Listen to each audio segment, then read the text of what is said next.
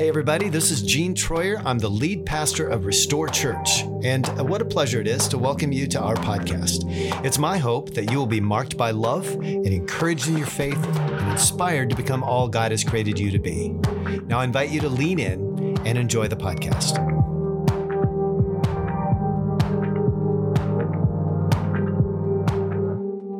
Good morning, my name's Gene. I'm part of the team here at Restore. And I want to go right into Luke chapter 19. So if you have your Bibles, you can turn to that, or you can just listen up to the story that is familiar to many of us. This is a paraphrase by Bob Hamp, author Bob Hamp, who wrote this story as a paraphrase from Luke 19. Like the cold air that hits as a storm arrives, the shame washed over him. The feeling was so familiar, he just accepted it as his birthright. Why should he expect otherwise? From as far back as he could remember, people had looked at him with scorn and contempt. He'd lived with this so long, he didn't even realize how much his heart had shriveled. This cold, hard feeling inside was just the way it had always been. He was born to a fairly typical Jewish family, but he'd been different straight out of the womb. He was born a lot smaller than his siblings, and it seemed he would never grow.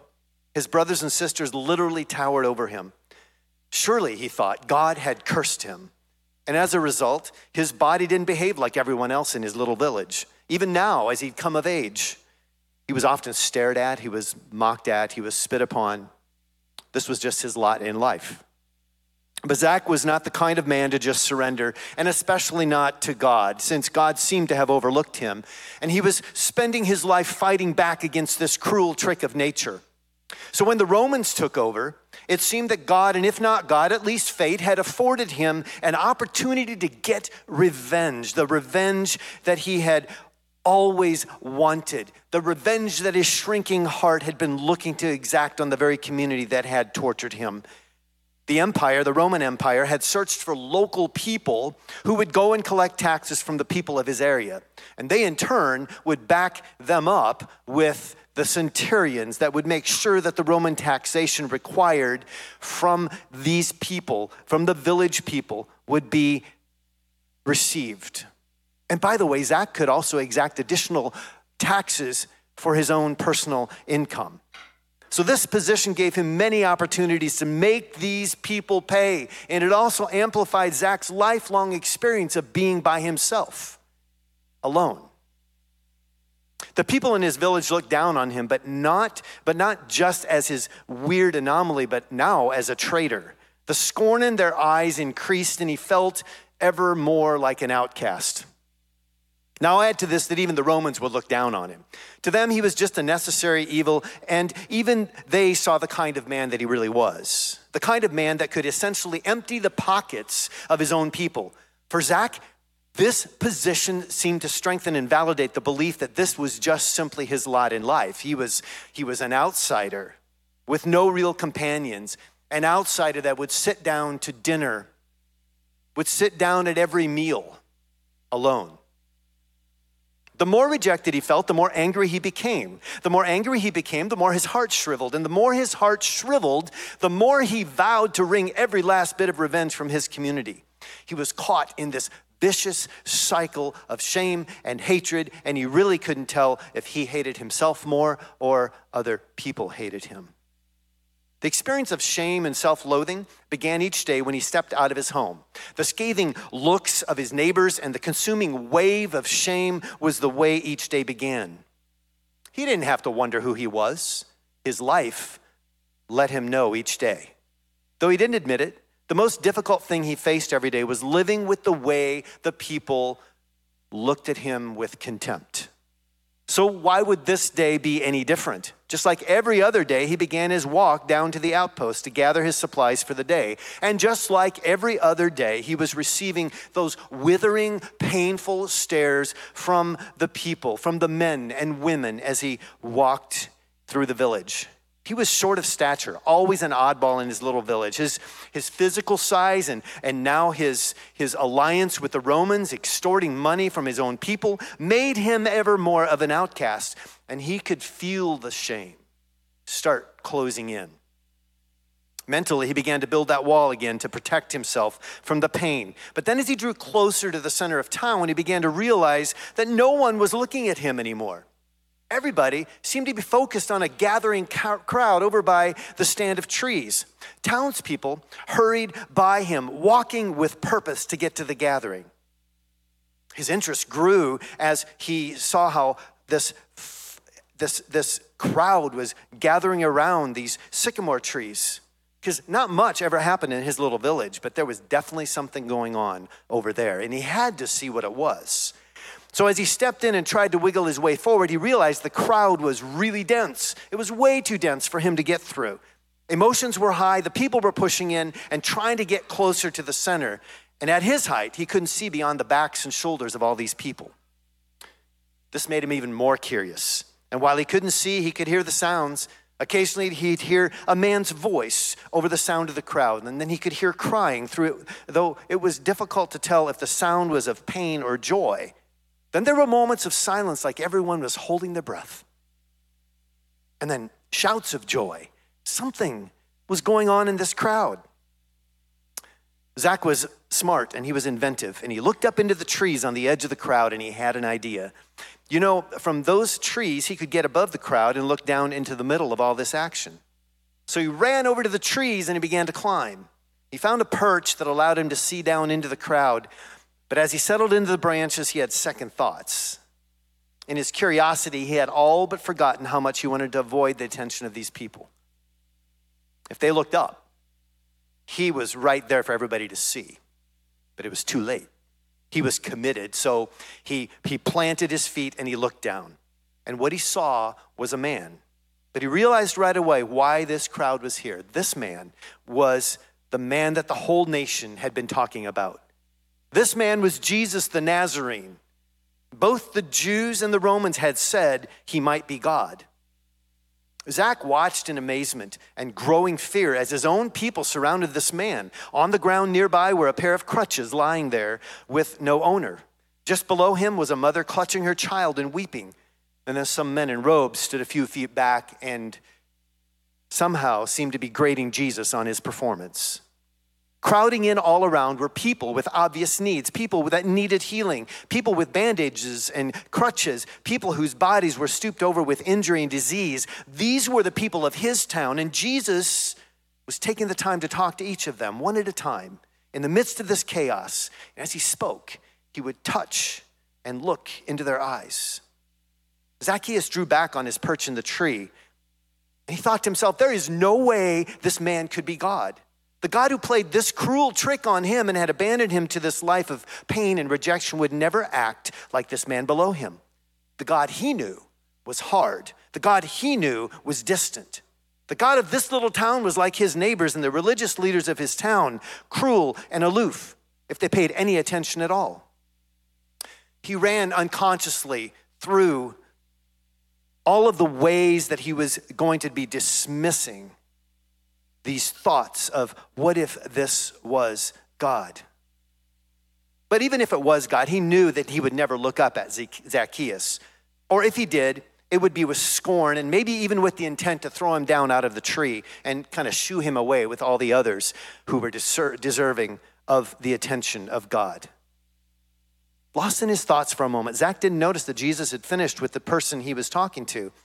His ears tuned in just in time to hear Jesus say something about coming to seek and save what was lost. And then Jesus looked right up at him. It wasn't a glance. It wasn't just a quick look and then a look away. Jesus actually looked Zacchaeus straight in the eyes. It was actually Zacchaeus who turned away. It was an unconscious, automatic thing he did to avoid the shame of the people when they looked at him.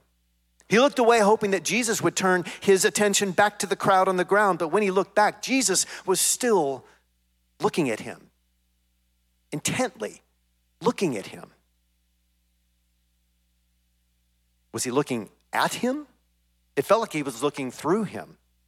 The crazy part was that what Zach saw was when he looked again into Jesus' eyes, well, maybe what he saw isn't the right word, but something happened. Because what he didn't see was scorn. The absence of scorn was as potent as the presence of love. Something tangible in the steady gaze of Jesus almost seemed to reach inside Zacchaeus and push against all the poison in his soul. And the poison seemed to back down. Jesus' gaze never wavered. And yet something inside Zacchaeus not only wavered, but it seemed to surrender under the weight of his gaze. And what happened next shocked him even more. Jesus called him by his name. He couldn't remember the last time another person had spoken his name. He'd been called lots of things over the years, but anytime he heard his own name, it sounded just like any other curse that was constantly leveled at him. Jesus spoke his name like he was somebody, like he was a real person with real value and real worth. Zacchaeus had climbed up the tree to see. He had not expected to be seen. Jesus told him to climb down and announced that this ministry time was over. He was going to hang out with his new friend Zacchaeus. Just the two of them were going to lunch. And with every word, things were shifting inside Zach. It was almost as if this man's words had the power to do things and make things so. His defenses seemed to melt. His heart felt like it was beating differently. The way he had seen himself just moments earlier seemed to shift as Jesus looked a new way of being into him. As Jesus and Zacchaeus went to lunch, the people shook their heads at the decision to eat with such a notorious sinner. But what the people said didn't matter. Zach had lunch with God, and God did not scold him. God did not look at him like every other human had his entire life. God respected him. God actually seemed to enjoy him. Zach couldn't remember the last time he had experienced any type of joy. But as he relaxed in the presence of Jesus, he could feel some other things shifting as well. Because you see, in the presence of Jesus, his next steps became clear. He had to make things right with those he had cheated. He had to make things right with those he had wronged. And he wanted to live into the forgiveness and grace that he was in that moment experiencing. You'll find this story in Luke chapter 19. Jesus was going about his work. He was walking from village to village, and he's walking into the village of Judea. And this happens. I have to believe that it happened because Zacchaeus was at the right place at the right time. Jesus saw him. Jesus saw a need. Jesus fulfilled that need. N.T. Wright, he's a theologian. He writes these words. He says, "Those who worship the true God are renewed according to the divine image. When this worship is exchanged for the worship of other gods, the result will be that this humanness, this image-bearing quality, is correspondingly distorted." For a long time, Zacchaeus had worshiped a false image. It was this false image of self. This is what he had worshiped. The things that were crooked and distorted inside of him had become his reality. Those were the things that were constantly being called out and brought to his attention. And then Jesus came along. And while Jesus didn't say, "Hey, Zacchaeus, you should worship me. You should worship differently. You should not worship this distorted image of yourself.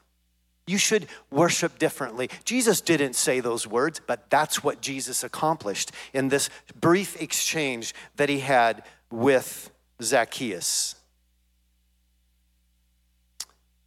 Romans 1:25, I'm going to read from, let me just come up to that point though. Paul has a lot to say in this first chapter of Romans about our propensity as human beings to dismiss the true worship that we get to choose to do. He has a lot to say about the ways in which we are crooked and distorted, and that we begin to accept the crookedness and the distortion of our lives as the thing that we will worship. He's writing this to the Romans, and he's addressing things that he knows they're dealing with. And so he says in verse 19, this won't be on the screen, but in verse 19 of Romans 1, he says they know the truth about God because he has made it obvious to them. He's kind of just taken out all our excuses as human beings to say that, nope, you look at all of creation. Verse 20, he says, for ever since the world was created, people have seen the earth and sky. Through everything God made, we can clearly see his invisible qualities, his eternal power and divine nature, so they have no excuse for not knowing God.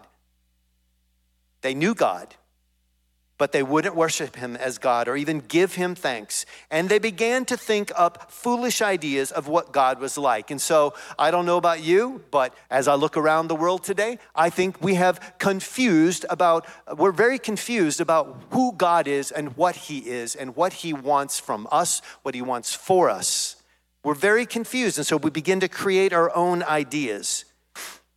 So in verse 25, of Romans 1, he says, they traded the truth about God for a lie, so they worshiped and served the things God created instead of the Creator himself, who is worthy of eternal praise. Amen. So Zacchaeus, for example, began to worship the created idea of himself. 2 verses before verse 25, in verse 26 and 27 of Romans 1, Paul addresses the distortion, the belief that the Romans had in that day of degrading each other sexually. Why did he address what we would look at as lesbian relationship, gay relationship? Why would he address that? Because it was a degradation. They were treating each other terribly in that day. He points at this as not just the only example of how we get distorted, but he's pointing at this and saying, look, God wants more for you than this. He goes on in verse 28, he says, since they thought it foolish to acknowledge God, he abandoned them to their foolish thinking and let them do things that should never be done. Now, I know that some of us in this space right now are thinking, well, I would never do those things. Okay, Brenda and I have lots of conversations. I know human nature, and so do you. So let's see if we hit any on these. Their lives became full of every kind of wickedness, sin, greed, hate, envy, murder, quarreling, deception, malicious behavior, and gossip. Anybody? They are backstabbers, haters of God, insolent, proud, and boastful. They invent new ways of sinning and they disobey their parents. They refuse to understand. They break their promises, are heartless, and have no mercy. They know God's justice requires that these who do these things deserve to die, yet they do them anyway. And worse yet, they encourage others to do the same. That's heavy. It's important for us, you and I, to determine, does Jesus call us to a life that is for the poor, for the destitute, for the marginalized? Does he call us to lives of influence? And if so, is it achieved through relationship or being right? If it is about relationship, what if we make it about learning from the other person instead of judging the other person? It seems to me, especially in this story of Zacchaeus from Luke 19, that Jesus modeled a gracious, balanced approach of love, of grace, and of truth. If you haven't guessed yet, we're in a series called HARDTALK. It's hard to talk about some of these topics. Most of us don't want to talk about divisive things. We would rather avoid them. And so when it comes to gender, sexuality, politics, we usually live and let live. But then, the majority of you have kids, or you're going to have kids. And some of you are sitting here wondering this morning, how in the world do I talk to my children about these topics? And what I would say to you this morning, just on that particular question, is take responsibility to talk to them about it. Don't wait for society and culture to inform them, but you yourself take responsibility. You know what? You would never let your 3-year-old just, you take him out to the curb and you'd say, honey, there's cars coming and going, but if you want to run into the street, you just go ahead because, you decide. You decide if that's appropriate or not. Of course you wouldn't do that. You give your life to protect that young child. Similarly, there are times in life at a certain age when they get to make decisions about a whole host of things. Don't make them guess about the direction that you want them to go, the things that you expect. Don't make them guess. When they're old enough, they can make some of those decisions, and they will. But don't kid yourself. Give them good, godly advice. Help them know right from wrong.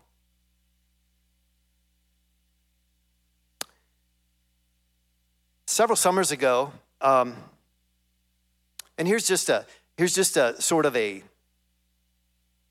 Jesus got to talk to Zacchaeus because he was in proximity with him. Proximity is important. And so if you never rub shoulders or rub elbows, or if you are never in the presence of people that are different from you, you will not have proximity and your influence is limited. So I would suggest to you that you get in proximity with people that are different than you, that think differently. We were at a party and we were sitting with 2 women who are married, and we had a very interesting and insightful conversation. And Brenda and I wouldn't have been in that conversation had we not happened to be in proximity. So, to this day, I don't know if I had any influence there at all or not. But I know I wouldn't have had I not been in proximity with people different than me. Brenda and I have lots of conversations with some of you as it relates to marriage matters. And we get a bird's eye view of what's happening in your relationship. And some of you are not married, you're living together, and yet when I speak about things that are sexual experiences that are different than yours, immediately we begin to judge and condemn, even though some of us are deep in sin in our lives, but it doesn't look the same as someone else next to us.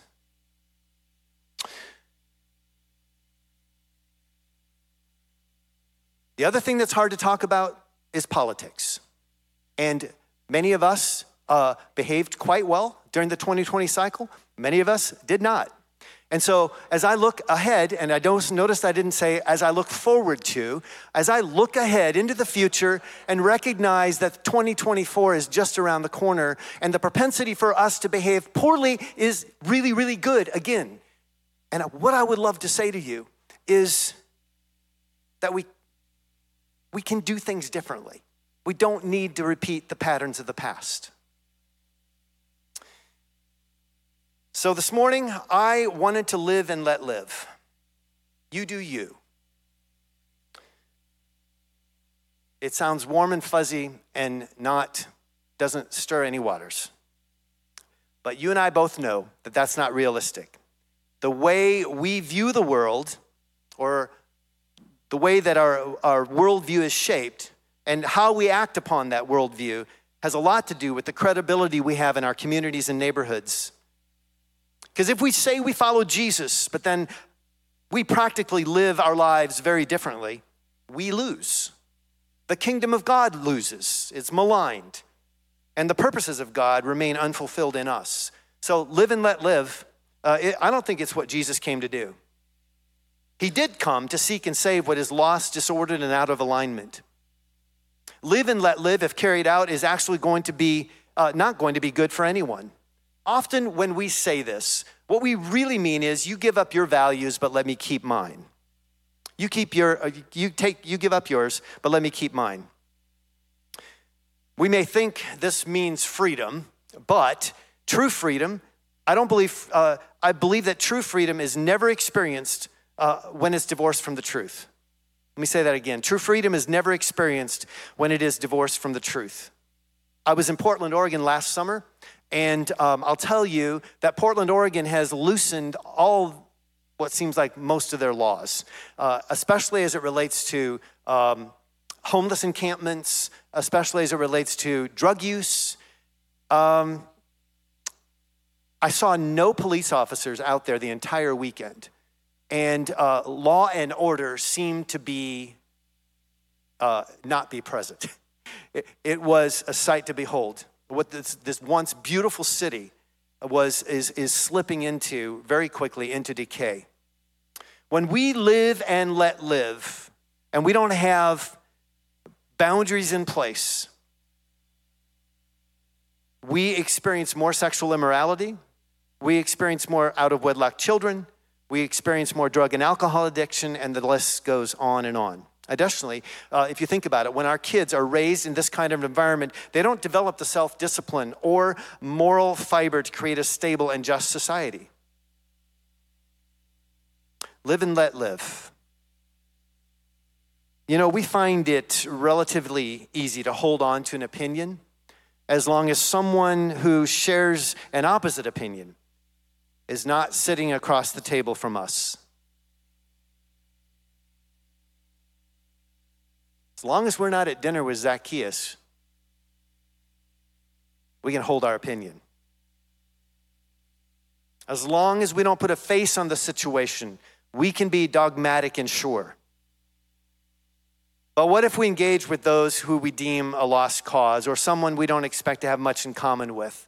What if we were curious? And what if that curiosity would be filled with empathy and a desire to learn? The story I started out with Zacchaeus is filled with empathy and grace and mercy. So I know stepping out, it's risky.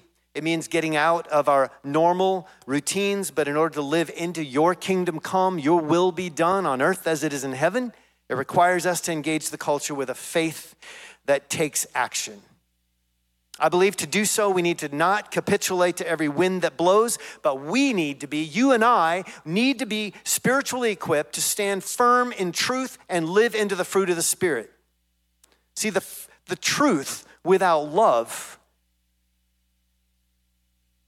is objectionable. The truth is even objectionable with love, but you wrap the truth in love and see what happens. It will become ever more impactful.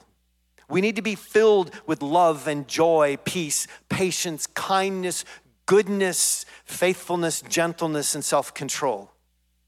See, until we, as followers of Jesus, take this seriously, until we assume the responsibility to embrace humility and engage in meaningful, empathetic conversations that reflect Christ's love and lead to transformation of hearts and minds, we're going to continue to see a society that is confused and disordered. This means leaning in with compassionate engagement without compromising God's standards. Zacchaeus got lunch. He got lunch with Jesus, and Jesus said, "Today, salvation has come to this house." Zach was healed and whole because of Jesus. He was still a dwarf. Jesus didn't give him longer limbs, but he gave him something much better.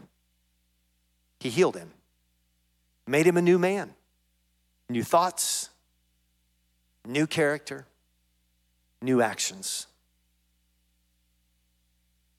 Would you stand with me?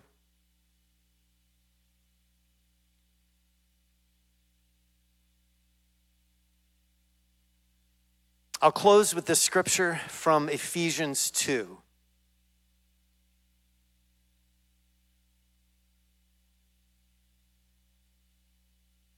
Let this inform your thinking, your connections, and your relationships this week. But God is so rich in mercy, and he loved us so much that even though we were dead because of our sins, he gave us life when he raised Christ from the dead. It is only by God's grace that we've been saved. For he raised us from the dead along with Christ and seated us with him in the heavenly realms because we are united with Christ Jesus. So God can point to us in all future ages as examples of the incredible wealth of his grace and kindness toward us, as shown in all he has done for us who are united with Christ Jesus. God saved you and I by his grace when we believed. And we cannot take credit for this. It is a gift from Almighty God. Amen. This morning we'll have the prayer team up front as we close our time together. And what I want you to know is that for every and any reason, prayer is a pretty solid solution. But just as you interact with people tomorrow, maybe this afternoon, you'll make connections with people and you'll consider what we talked about this morning.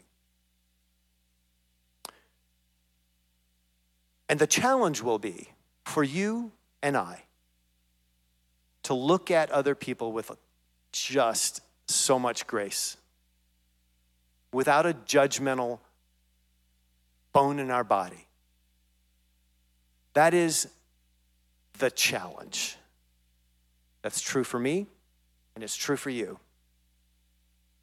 When we understand our own fallibility and our own propensity toward leaning into ways in which we are being called out of and not into,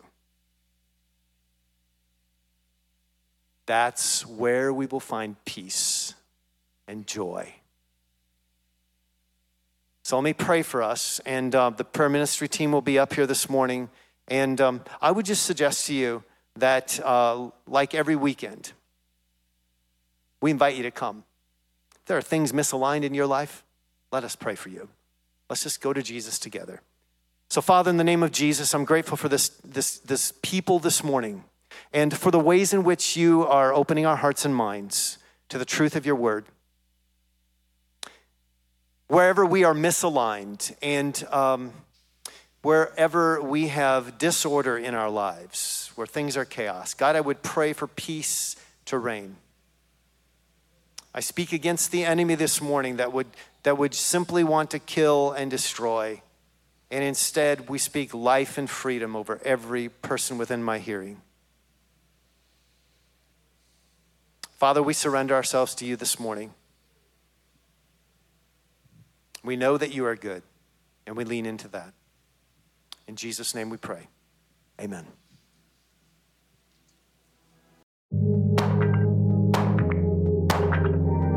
Thanks for joining us for today's episode. Please rate and review us on Spotify and iTunes, and join us again for next week's podcast. We love you and pray blessing and peace over you and your family.